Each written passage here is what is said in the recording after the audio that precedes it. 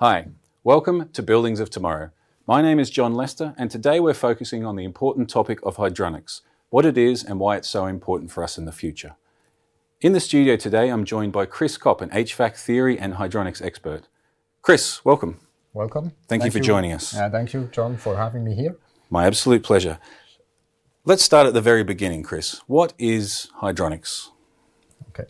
So when we talk about hydronics, we have to think about our infrastructure that we have in the building to heat and cool and ventilate and air condition the buildings. Okay.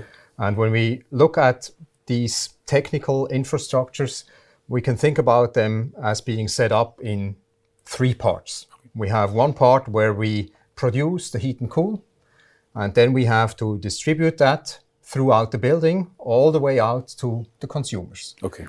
And when we need to move this heat and cool from the production all the way out to the consumers, we do that most often by using water, warm water or cold water, to get the capacity out to the consumers. And the way this piping network, where the water runs in, is set up, that's what we call a hydronic system or a hydronic setup. Okay, so through all of these large buildings, there is a piping network which takes the heating or the cooling to the places that people need it most. Exactly. Okay, exactly. And this is called the hydronic system. This is called an overall hydronic system. Okay, yeah. And what are some of the parts that make up a hydronic system? As I mentioned before, we look at this in three main parts. Okay.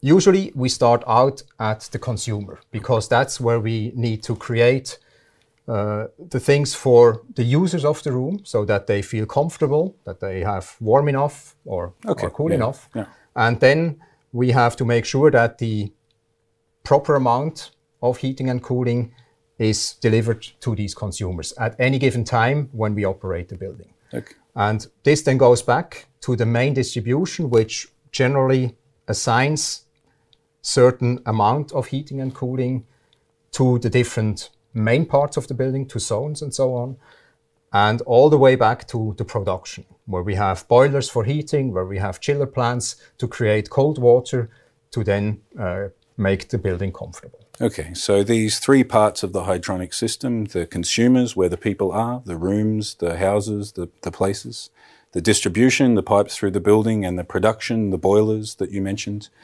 all of these form this complete system, and this is what we're talking about. Obviously, this is the delivery system, the most important part of creating this perfect environment for people. Yes, I think that's a very important part. And what we now want to do in this setup is that we would like to match what we produce with what is needed out there at any given time when we operate such a building.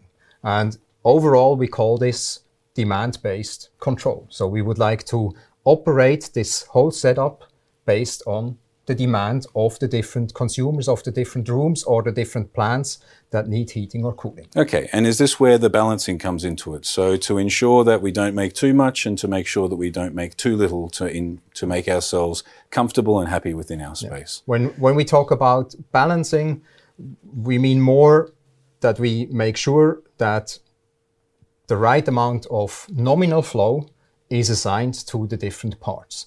What we would like to achieve from a controls perspective is that we control this whole setup in a way that we match the demand from all the different consumers more or less exactly with what we produce and deliver through the distribution. Okay. And of course then balancing to make sure everything is equally balanced out is an important part.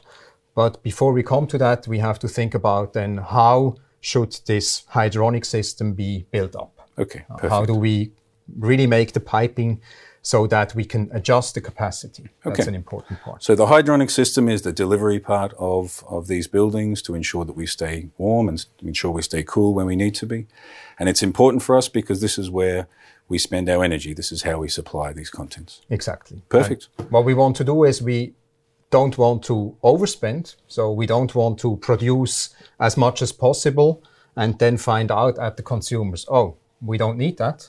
We rather would like to just prepare the right amount of heating and cooling to match the needs out there. And that's where we have our proven building automation functions that help us to achieve that, but they heavily rely on the proper setup, which is the hydronic system.